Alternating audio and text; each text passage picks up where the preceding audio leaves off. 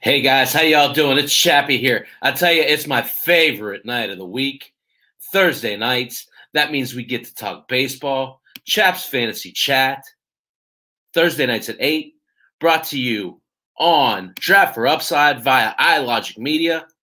Make sure to go ahead and like and subscribe if you like what you're hearing. Got a lot of great content on this channel, and it's building by the day. So be sure and support your fellow podcasters. But tonight we're going to talk about an absolutely loaded position, and that's middle infield. It's interesting. You kind of get mixed emotions, mixed opinions when discussing, especially the second base position. I, for one, feel like it's deep, but there are no doubt about it, no shortage of players to target, both early, middle, and late in this draft. So without further ado, this is going to be a jam-packed session. Because there's just a lot to discuss here. But I think first off, you kind of have to start to nail down approach. And approach here at second and short for me is very much you have to chart your course. You can't go in blind. You have to make a list, and you have to have a set game plan heading in to your draft, because you could very well end up not thinking about it holistically and just drafting the wrong fit for your team. So first off, the first thing I want to talk about is, and I've talked about it a little bit more in weeks past, but I think it's important to revisit, the importance of understanding where the breakdowns on counting stats come from in terms of fantasy baseball and how it breaks down. So how I kind of look at it is you have the outfield, you have the infield broken up into corner and middle. On the corner, you usually have your power and your RBI guys. In the middle, you really want to try and hone in on getting some speed. And you could do that one of two ways. You could do it late. You can do it with cheap guys, but those cheap guys are going to give you a lot of empty holes when it comes to your counting stats. What I mean by that, they're not going to give you any home runs, most likely. They're not going to give you much of a batting average. There's going to be a big miss in either runs or RBIs because of where they hit in the lineup. So these are the sort of things that might kind of seem a little bit trivial, but really are important when you're thinking about how you want to approach your draft. So I've said this for the past couple weeks. I'll say it again this week. If you're starting nuts and bolts your draft strategy, you have to start here at the middle infield position, because the players at the top of this position offer a skill set that quite honestly aren't offered anywhere else in the sport outside of the top 3 or 4 outfielders. So, I talked a lot last week, and I won't spend much time on them this week. I talked about Tatis, I talked about Turner, and I talked about Story. All 3 of those guys are very valuable pieces, and if you get a chance to buy them, you should. I said last week that I think that Tatis is overvalued at 2 or 3. I felt like Story and Turner were undervalued at 8 and 12. So and of course, a lot of that's predicated too off of where you pick in the draft. My point was last week, it is again this week. It doesn't matter where you're picking. You can attack this position, and you should early on. So tonight, I kind of went from a little bit different angle. I wanted to talk about a lot of the second base position and basically the importance of setting up your teams, right? And we'll come back. So last week we talked about, like I said, Story, Turner, and Tatis. I won't spend very, very little time on them tonight. What I will spend time on is that next layer of guys at the shortstop position. We'll come to them a little bit later. But tonight I felt like it's really important establishing tiers at the second base position. I say that because I always tell people, make your own lists, because a lot of people, even if, just by making your own list, you're ahead of the game. Because a lot of people are just going to go off of a magazine and wherever it falls, it falls. They're not going to put much thought into it. If you make your own list, you know who you like, and you at least have an idea in your mind as to why you put them there. So the importance of doing that is you can really use it to your benefit when drafting. Because if you know that 80% of your league is going to go off of, Fantasy Pros website or fantasy whatever website. What's up, Rich? Welcome. Thanks for stopping by. Then if you know what that ADP is, so for instance, say you really like Keston Hiura and you personally value him more so than Whit Merrifield, just as a for instance, you should then be confident going up from Keston Hiura's 72, I think it is. Keston Hiura is 73. You should then feel comfortable going up to where Whit Merrifield sits at 40. I'm not saying you have to go right at 40, right? The point is, if you're sitting there in the fourth round and you think Hiura is a better player than Merrifield, you can sit there and wait until Merrifield gets taken and then take Hiura immediately after. So it's knowing what most of your league is most likely to do and taking advantage of that. Second base is interesting because it almost seems like there has to be a certain you're looking for specific things at second base.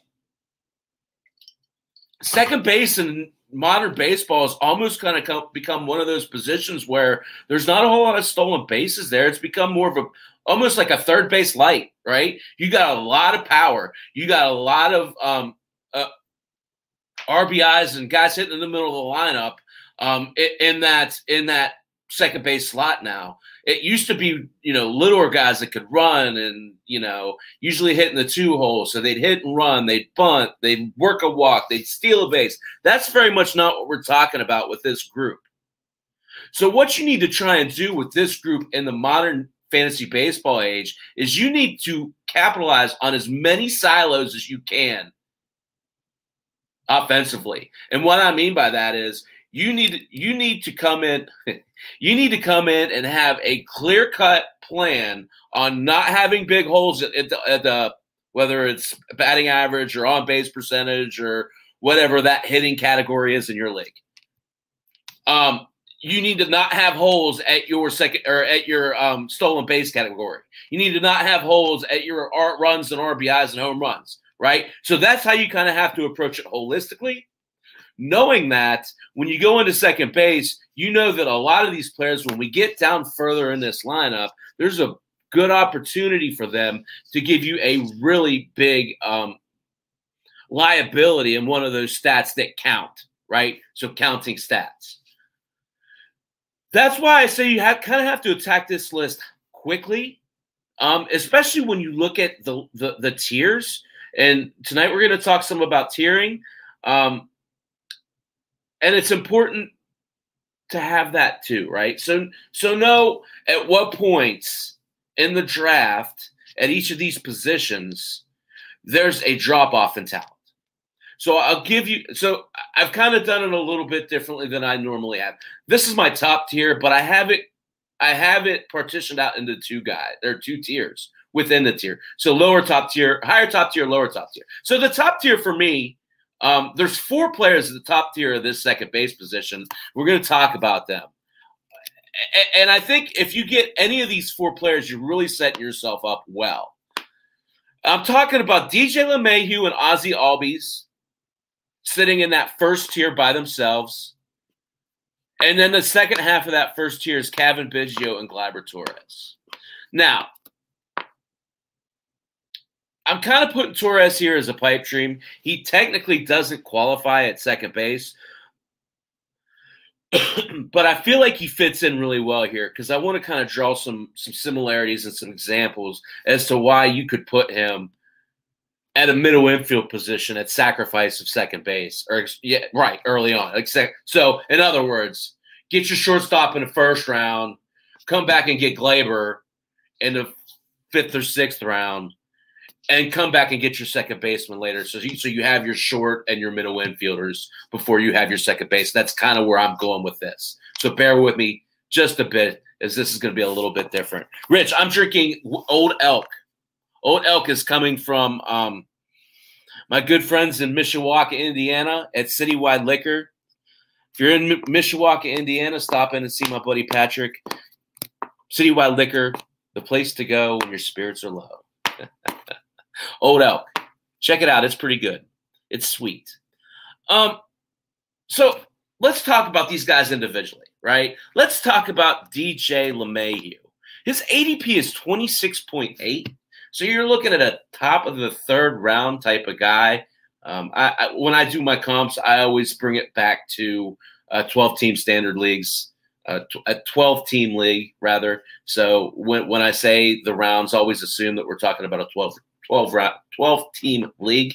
So LeMahieu at 26.8, a high third-round draft pick.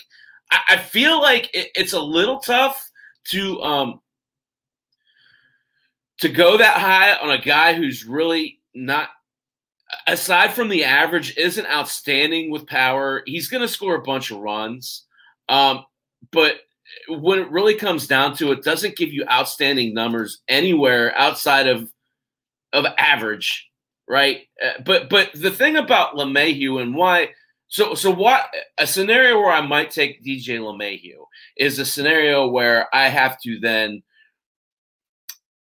take a chance on my shortstop and get a guy that maybe might need a little bit of an average boost.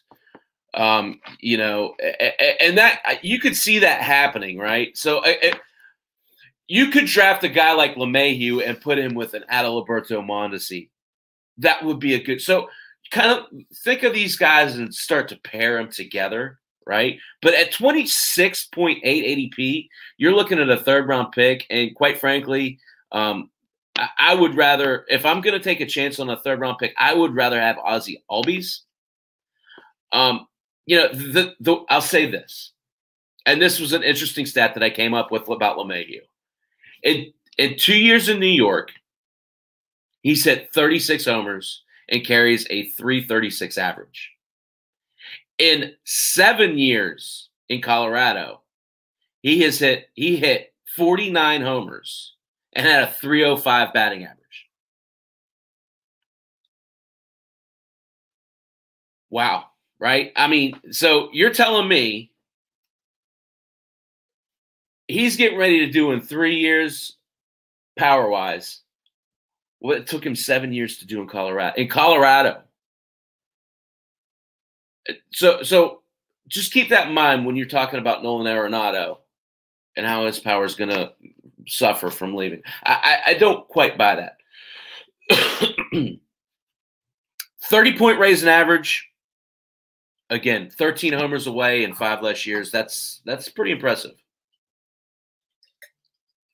I like Albies. I don't love Albies. I like LeMahieu. I don't love LeMahieu. I love Albies. Albies is the guy that, to me, this time next year could very well be a second or third round pick. We haven't seen the best out of Ozzie Albies yet. And I think it's getting ready to come this year. This year, guys. So why not get in if you are going to spend the draft capital this high on a second baseman, draft for upside. You see that, Cole? You like that, didn't you? Draft for upside. I mean, I say that because you kind of know what LeMahieu gives you. You don't kind of know. You absolutely know what LeMahieu gives you. He gives you a lot. I don't want to sit here and short sell it. But what he doesn't give you is the ability to hit 30 homers. Ozzie Albies, at 24 years old, absolutely gives you that opportunity. And I feel like, again, at 32.8, if you're talking about pure value, give me the upside every time and try and grab that lightning in a bottle. So the worst case scenario, the floor with Albies is a 280, 290 hitter with 25 homers. That's the worst case scenario. But if he has that breakout year, and guys, I've seen this guy in the minor leagues multiple times, so it was pretty clear pretty early on that this guy had quite a bit of talent. This guy's a 310, 320 hitter.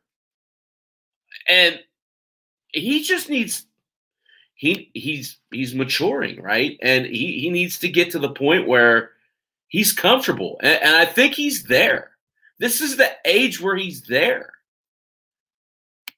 I love the upside of Albies, and at 32, I feel like he's a better value than LeMahieu. Sure, he might not hit for as high as average as LeMahieu does, but the home runs, I think, is a safe floor and a higher ceiling coming from Albies.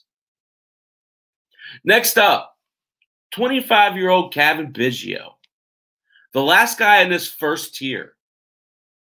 65.8 ADP.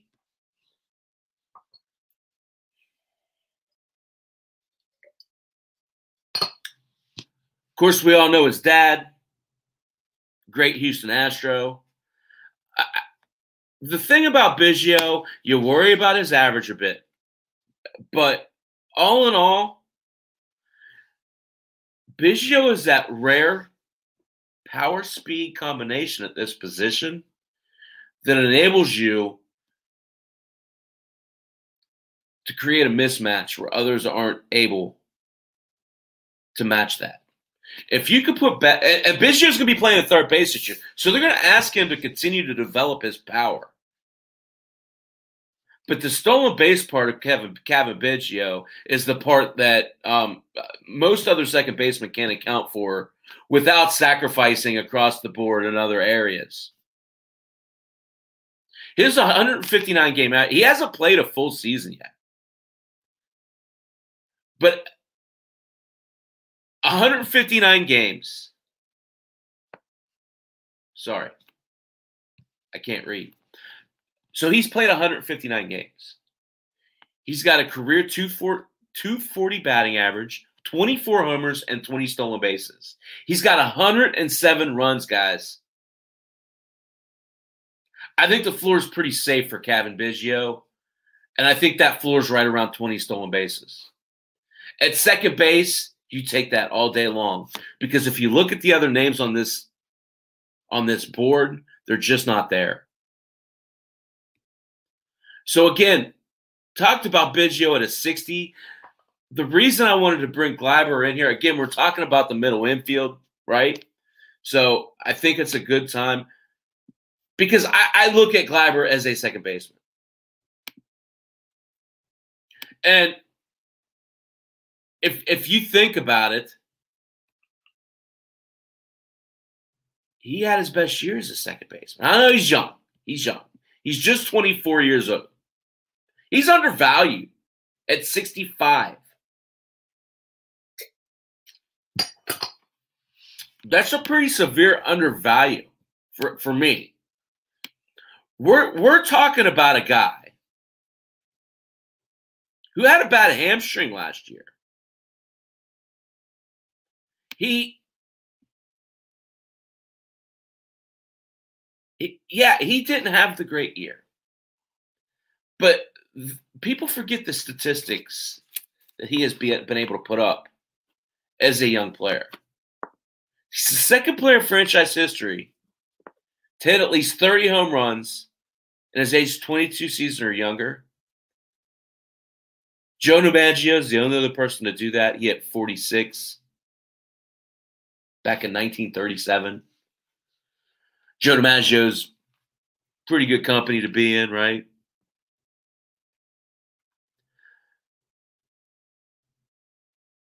He had 8 multi-homer games in 2019. Only 5 other Yankees have done that. I'm sure you can guess there's some pretty big names there, right? Mickey Mantle in 1961 did that. A-Rod in 27 did that. Babe Ruth in 1927 did it. He hit 13 homers in 66 at-bats against the Orioles.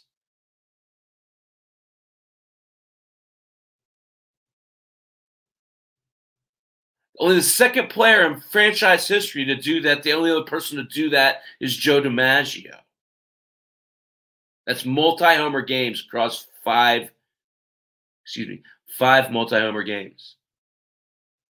So he's got pretty impressive power at just 24 years old. In the middle of one of the best bats or lineups in the league. Torres, to me, is an extreme value. And again, as a sixth rounder, I think 40 homers is a pretty safe floor for him. I could see a scenario where you take two shortstops in the first 5-6 rounds and come back and get your second baseman later because Gleyber Torres has slipped so low.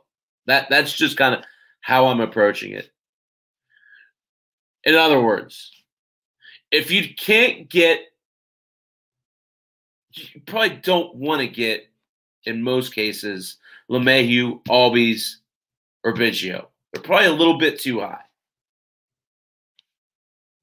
I propose that you go Trey Turner, Trevor Story, and Gleyber Torres and come back later and get I don't know, we'll talk about him later, a lower guy at second base. Let's talk about this second tier. Before we do that, 822, Chap's Fantasy Chat. You can find me on iLogic Media on YouTube. Make sure you hit the like and subscribe button so you get all my latest information. You can find me at Chap's Fantasy Chat on Twitter and at Chappie's Fantasy Sports Group on Facebook. Make sure you like Draft for Upside. There's a bunch of great content on there. Everything from golf to cooking shows to DFS, you name it. Football, baseball, basketball, we have it all. Come back and join us at 10 o'clock tonight. We're going to be talking about some bubble teams. Me and RC, the other angle with Chappie and RC. Of course, you can find all of this on iLogic Media. Really up-and-coming group of guys. So make sure you like and subscribe to that. Keston Hiura.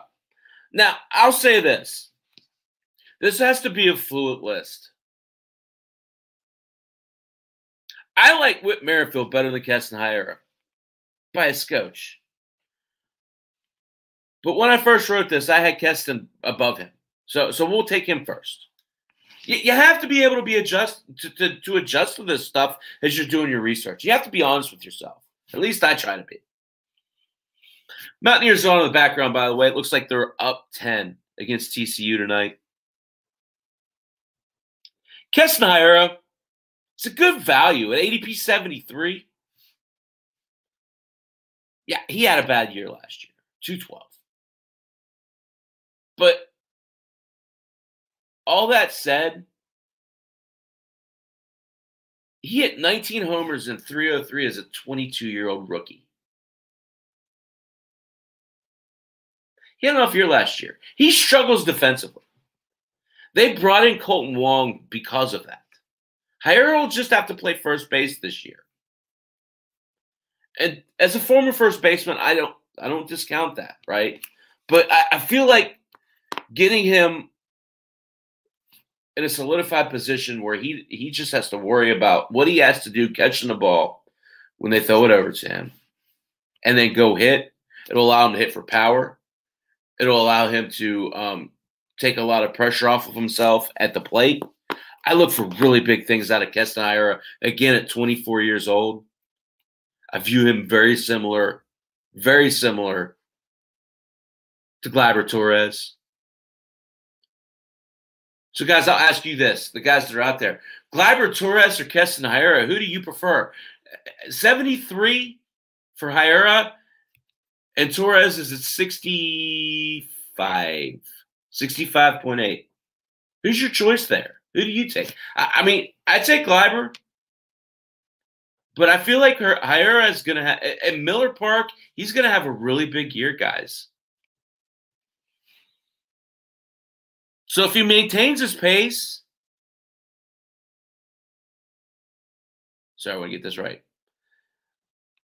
143 Major League games. That's all he's had.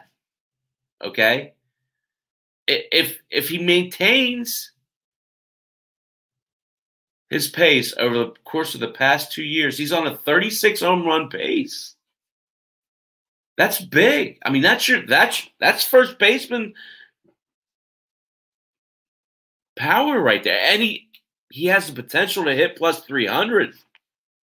Those are the types of stats that you're looking for because, listen, quite honestly, there aren't that many of them at this position. So at 73 ADP, you're telling me I can get a 30-homer, 300 hitter who's also eligible at second base and first base? Sign me up, guys, every time. Because if he's eligible at second, first base, he's also eligible at middle and corner. Position flexibility's plus here. His profile's just different enough. He's got plus power where some of these other second basemen, he can hit you 40 homers. That's big at second base. And hit you 300. That puts him in another category.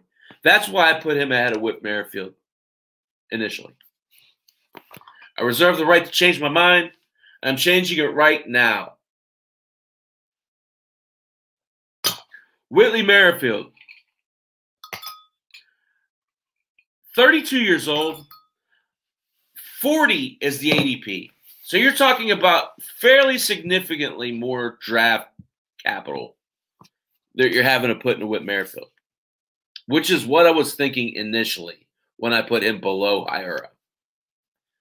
But if you look at what he's done, he's been a solid contributor at the top of this lineup. He's flexible. He's able to play in the outfield and at second base. If you're in a league, he's eligible at center and at right field. If you're in a league that plays positions, which I am, so that enables you to play him in, at two positions out in the outfield. And he's been really productive. He's been really consistent. And this team has gotten better, right? So you look at the additions of what the Royals have done. They've added Andrew Benintendi. They've added Carlos Santana. So let's think about that. Does Merrifield become more of a second baseman this year with the addition of Benintendi? I feel like maybe they're realizing Nicky Lopez is maybe not the answer. Here's the thing about Merrifield. Outside of Biggio, who, by the way, has a lower ADP than Whit Merrifield. You'll notice I have him a tier higher.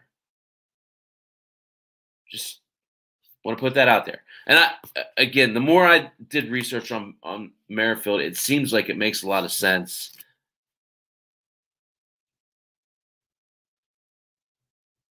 His stolen bases are there. He had 12 stolen bases last year in 60 games. That's 36-ish stolen bases. That's impressive. That is something that, nobody else in this category is going to give you. That's asking a lot. He has done that, right? He stole 45 in 2018. He stole 34 in 2017. So he's capable of doing it. Could it be that because they've gotten better, he all of a sudden becomes more engaged and starts to try and run more? I don't know. I don't know. I don't know the answer to that. But what I do know is that this guy's been as consistent as anyone in the game.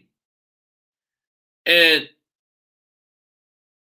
if he stays healthy, he gives you a certain set of numbers that other folks in this category, especially at second base, just don't give you. So I have stock up beside him, meaning I initially put him too low. So 40 ADP, you're talking about a fourth-round pick. Probably worth it for this type of profile. Ketel Marte, 27 years old. Again, stock down. I actually will put Altuve in front of him. I put Moustakas in front of him. Heck, I might even put McNeil and Lowe in front of him. I really am low on this guy. But again, you kind of want to let the ADP be the guide rails. No sense jumping a guy like this. You want to rank him low enough that you don't get stuck with the decision on draft day. Do I have to take this guy? Right? So for me, his ADP is 73. I'll probably go ahead and move him down around 100 personally, because I feel like with me, he's already lost the stolen base portion of his game. 27 years old. So it's not out of the realm of possibility for him to not steal bases again. I mean, it's just not. Is it likely? I would say no. Now, the 32 homers from 2019, they're starting to feel more and more like an outlier to me, like an anomaly, like a white whale.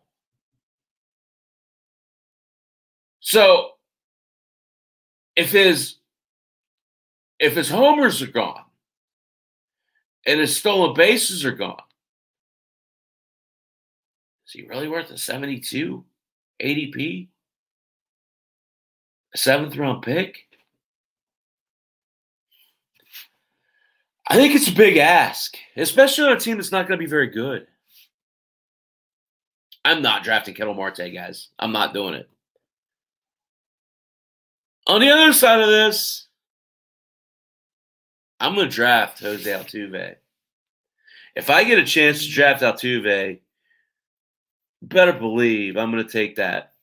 Because currently, Altuve is going at an ADP of 92. I've said it all along. I take these Astros on a case-by-case basis. Some of these guys, I feel like directly benefited from cheating. Other guys maybe benefited a little bit, but not enough to truly sway you. And then other guys didn't benefit at all, right? I feel like, so for instance,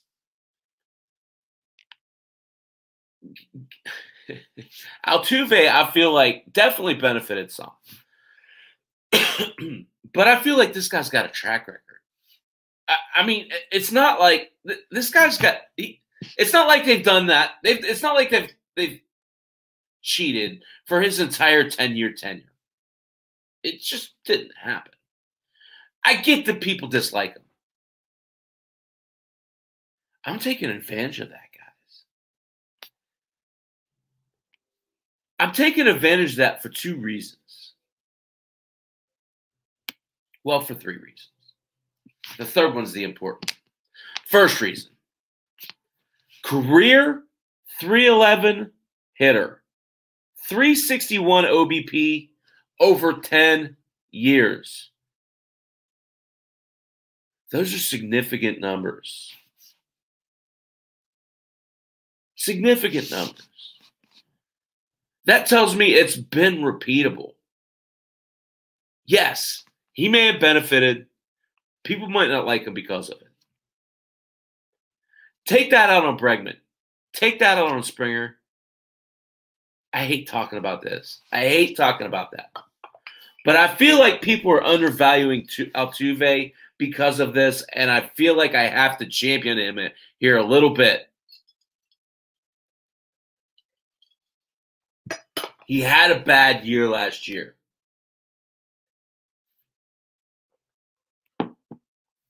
People want to talk about it's directly due to COVID. And yeah, that might have had something to do with it. But what I found out last night when I was researching this, and I don't know how widely known this is, I kind of have a feeling that it's not. Altuve lost 2 family members last year. And he asked the media not to discuss it. He wanted to keep it private. He wanted to keep it to himself. We still don't know who the family members are and what the circumstance, and that's fine.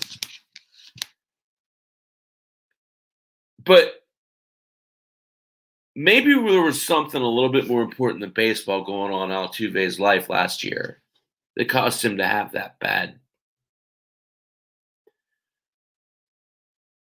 season.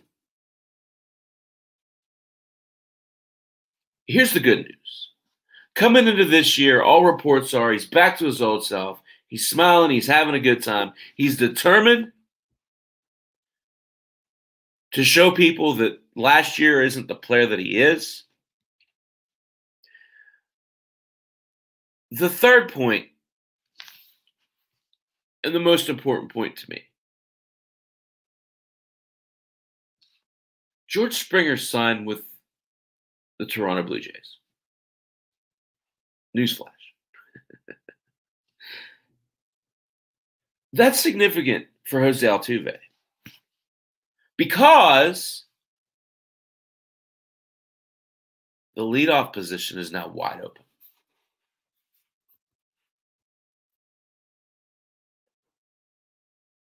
Who do you think they're going to put at that leadoff position? It's Jose Altuve. If Jose Altuve can return to the point where he is running, he all of a sudden becomes a first-round pick again. You're talking about a guy that you can get in the 9th round who over a 10-year career already is chalked up 4 30 stolen base seasons and a 50 stolen base season. 6 30 stolen base seasons. Yes, his numbers have been down over the past couple years. 6 in 2019 wasn't great. He was dealing with some injuries, though. I feel like Altuve is going to come back and steal at the top of that lineup a ton of bases. If he does that,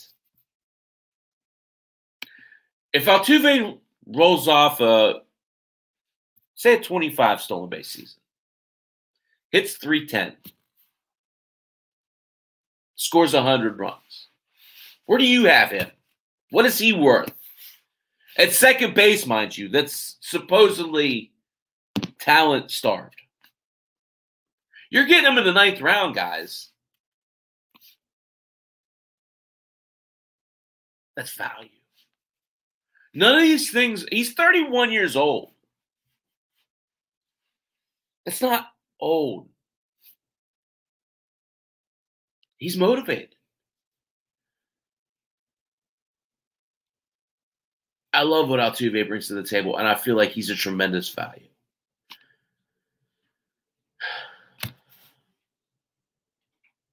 Mike Moustakas. ADP is 120. And again, so we're kind of starting to jump around this ADP a lot, right? Higuera 73, Merrifield 40, Marte 73, Altuve 92, Moustakas 122. That's okay. Who do you like? I like Mike Moustakas. He's the last guy in this first tier of the two, right? So like I said, we kind of split them up within those tiers. That gives us for comparison's sake, right? Mike Moustakas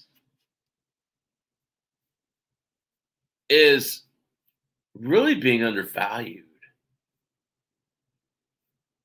given that he's just 32 years old. So he's not old by any stretch of the imagination.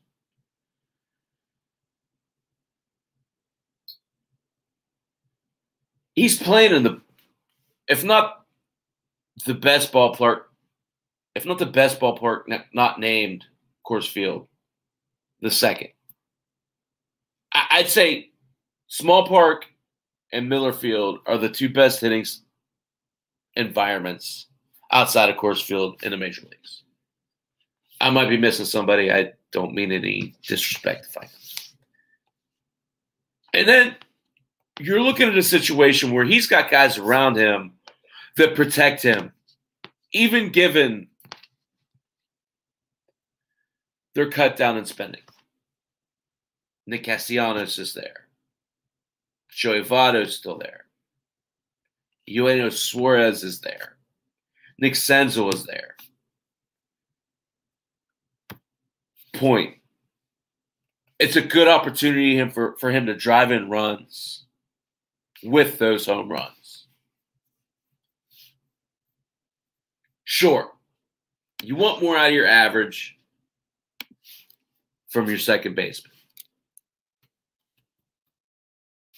But I was listening to CBS Sports this morning. I think that's who it was. And they were talking about who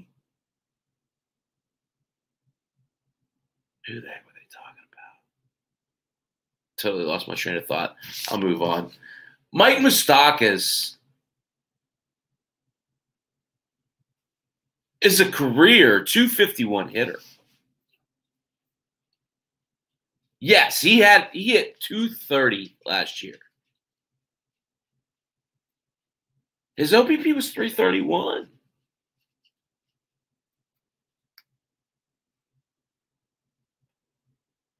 You're talking about a guy who's hit 30 home runs in 2 of his last 3 full seasons.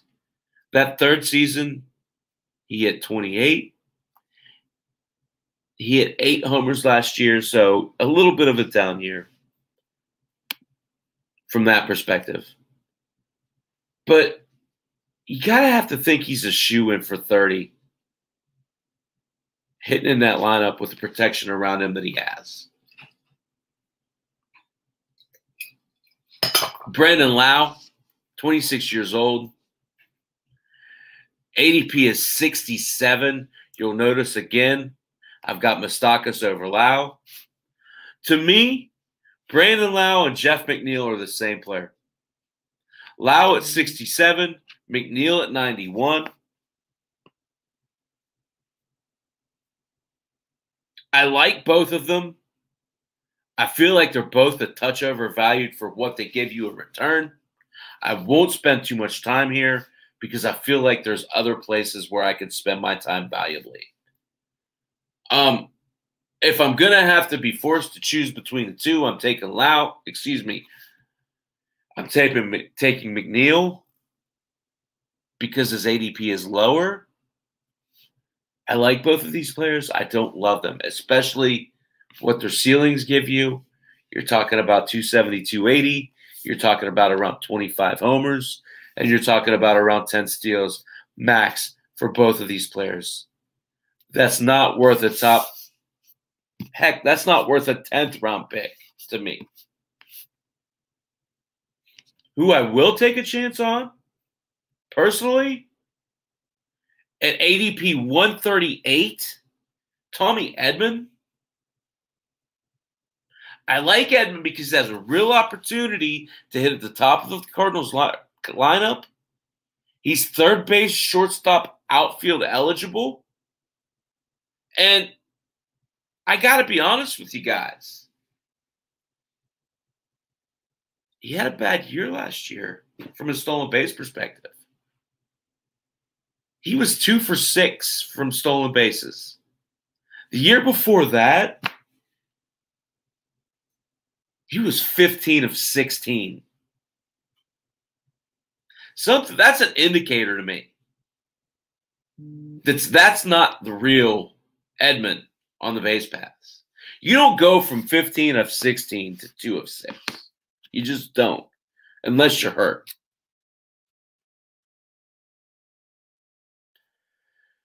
Worst case scenario, Edman's hitting 320 with a 361 OBP versus left-handed hitters.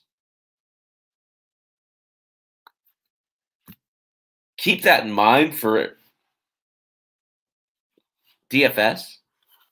But I really like, again, at his ADP, you're talking about a 12th rounder. This is an extreme value to me. The Cardinals love him.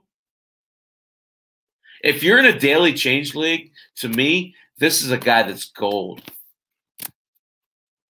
I don't think 25 stolen bases is out of the realm of possibility. You're looking at around a 280 hitter, and if he hits in the top of the lineup, even part-time, you might be looking at 70 or 80 runs easily. I want to move over. I know it's getting late. I got to jump off here at 9. Please come back at 10 o'clock. We got some great college basketball to talk about. The other angle, Chappie and RC. Like and subscribe. iLogic Media. Chap's Fantasy Chat. Draft for Upside. A lot of great content on Draft for Upside. Support all the great podcasters that we have. Gonna talk about Ben Roethlisberger a little bit. My buddy just texted me asking about it. Check out all the great resources we have, guys. We're up and coming. Like I said, gonna spend just a few minutes at shortstop. I think it's important, though. Last week, I talked extensively about Tatis, Turner, and Story. All three of those guys are first-round picks. The next tier to me, though, is even more interesting. And, within this tier, I'll give it to you the way I have it currently. Bo Bichette, number 4, ADP 24.8. Bogaerts at 5 at 29.2. Lindor at 6 at 16. Again, the importance of making your own list. Seager at 7, 36.8. And Torres, again, I've talked about him already. I won't spend time on him here.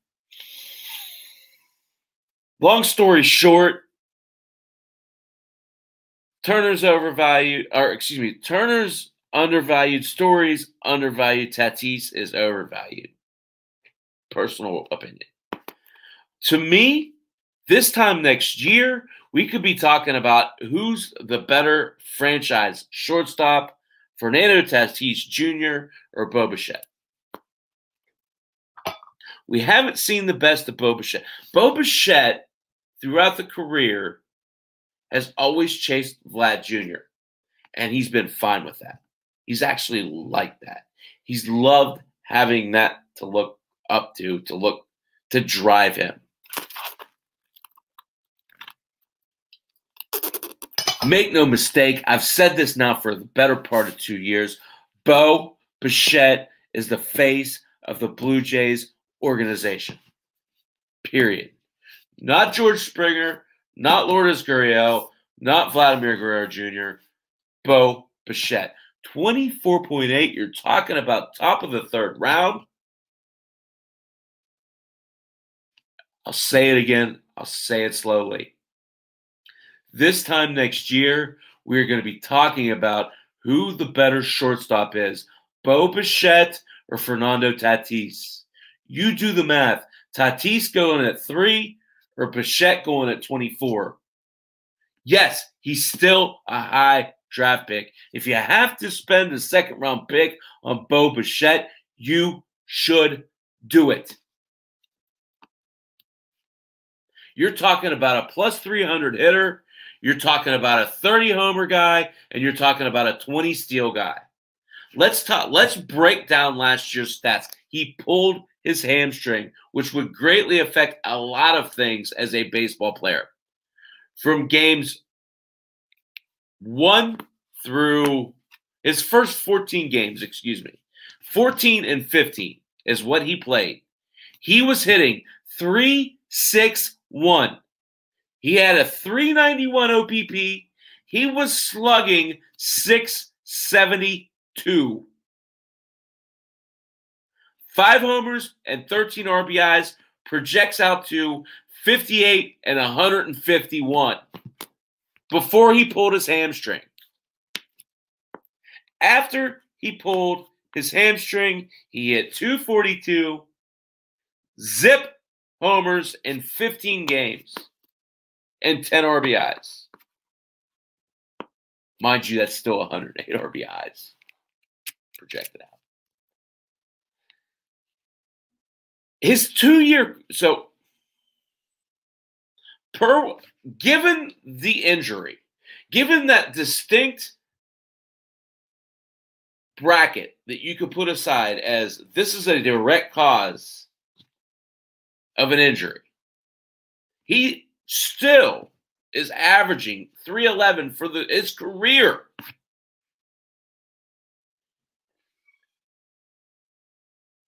Per 162, you're looking at a 307 hitter with 35 homers and 17 stolen bases. That's just what he's averaging, given that 2-week clip. Again, you're talking about, I don't have it in front of you. You're talking about not even a full season yet, okay? Bo Bichette's an absolute buy, and he's an absolute steal. I think you guys are kind of getting my gist here. You got to go middle infield heavy here, and you kind of have to be tactical. Am I saying you should target Trevor Story and Bo Bichette? Absolutely. If you got to spend your first and second round pick on these two players, why the heck wouldn't you do it? Love Xander Bogaerts. Xander Bogaerts is extremely underrated. Love him in that revamped offense. Love his role there. Frankie Lindor is overvalued. I love him. I think he's, an exceptional talent. 16 to me is still just a touch too high. Give him a lot of variables, right? Corey Seager is the one I feel like I can't get away without talking about him. Much the same as, so I'll pivot just a little bit.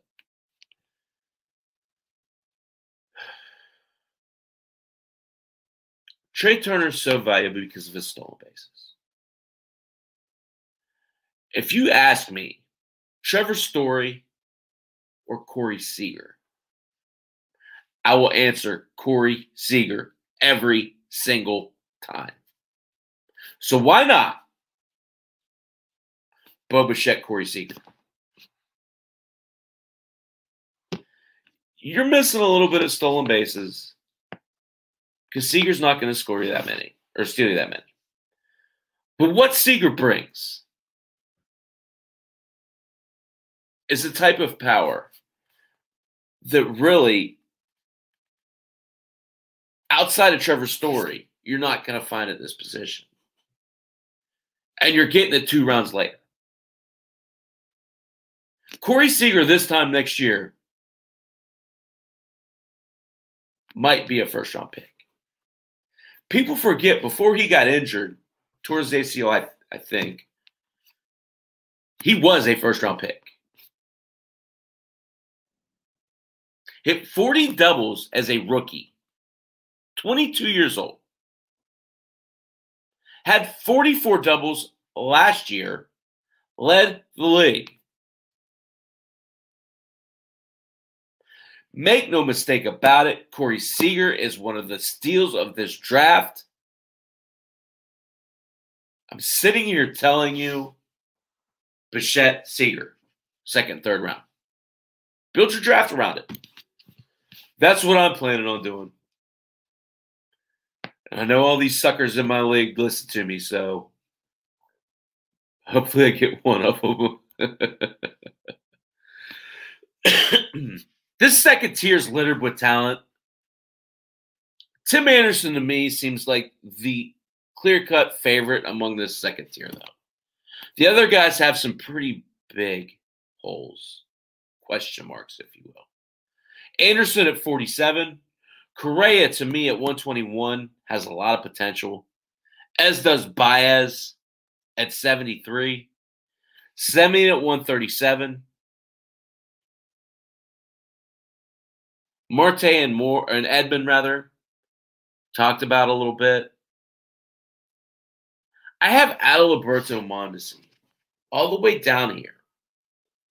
And I think it's important to take note because the reason, yes, Mondesi gives you great stolen bases, and there certainly seems to be a lot of potential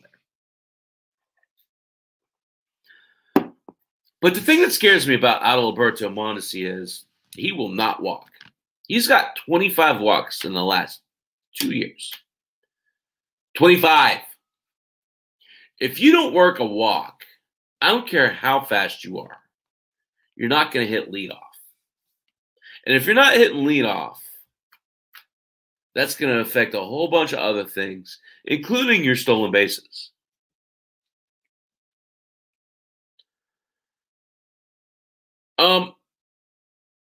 I'm steering well clear of Mondesi, especially at 33. Give me Bichette all day, every day. The one other guy, last guy I want to talk about, I'm going to wrap this up and get off of here. Come back and join me at 10 o'clock. The other angle, Chap and RC, we're going to talk a ton of college basketball. We're going to finish up. We're going to talk about some middle infield too, because I always feel like it's fun to reflect after you do this. What did you miss? What points do you want to drive home? So make sure, if you enjoyed this content, please hit like, subscribe. iLogic Media, Draft for Upside, Chap's Fantasy Chat, Twitter, Facebook. Come find me. I want to talk about Dansby Swanson, the last guy I'm going to talk about. To me, Swanson is a poor man's Corey Seager. He had his breakout year last year. He had 274 with 10 homers and 5 stolen bases. That projects out to 28 and 14 over a full season. You're talking about a player you can get 4 or 5 rounds later than Seager that can give you comparable stats. I really love what Dansby Swanson brings to the table. You look at that offense, it's comparable to what the Dodgers bring. You could see a scenario where Swanson has an even higher average. It's more than 28 homers. I think the stolen bases are kind of capped out. 15 stolen bases, you're happy from Dansby Swanson. You're never getting that from Seager. I feel like 300's maybe the ceiling for Swanson, but I feel like it's not attainable for him. 30 homers is absolutely attainable for Dansby Swanson. He profiles that way. Again, at 106, I really like this value here. The only other guy I want to make a quick mention to here, who I feel like is in a really good scenario, Paul DeJong, 241 ADP.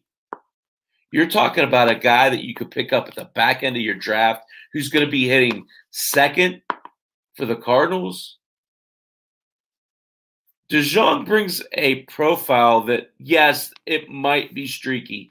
Yes, there might be periods where he doesn't give you much. He has 40 homer potential in his bat. Abso-flippin-lutely. If he hits second, he could score you 80 or 90 runs, and he could also drive in 80 or 90. I think DeJong's very underrated at 241. Jorge Polanco, transitioning to second base. Andrelton Simmons. takes over at shortstop. He had a bad year last year. You're talking about a guy at 223 you can absolutely grab. Willie Castro, 302. Love that value. You're talking about a third base shortstop. He doesn't play a lick of defense, but we don't care in fantasy. He hits the ball, and he's going to play in Detroit. 302 for Willie Castro. Kevin Newman is a freebie. A freebie. He's 1 year removed from being a 300 hitter for the Pirates. 12-16 in 130 games. Fell flat last year. Quite honestly, the entire Pirate organization did. That's okay. The positive about Newman is the positive about Newman is he's going to be pushed by O'Neal Cruz, who the Pirates are going to want to get a look at. So if Cruz starts out and he plays well in the minors, Newman is directly on the hot seat. The good news for Newman is he can play second base. He can play the outfield. But look for him to be a little extra motivated this year. And let's be honest. An infield of Brian Hayes, O'Neal Cruz, Kevin Newman, and Colin Moran, it's too shabby. Everybody loves to talk bad about the Pirates. I know I'm wearing their hat. I'm actually a Cubs fan. If they can get anything out of their outfield, I think they're going to be better than people think. So, anyway, come back and join me at 10. We're going to be talking some college basketball. We're going to be putting a bow on some draft strategy. We're going to talk auction strategy at 10 o'clock. So, the other angle with Chappie and RC, Chap's Fantasy Chat, Draft for Upsides, the group. iLogic Media is where you find us. Like and subscribe, please. Post questions, comments, Twitter, Chaps Fantasy Chat, Chaps Fantasy Sports Group on Facebook. Appreciate the support. Hope you like the content. I'll see y'all in an hour. I'm going to go eat some pizza. Later, guys. Take care. Thanks.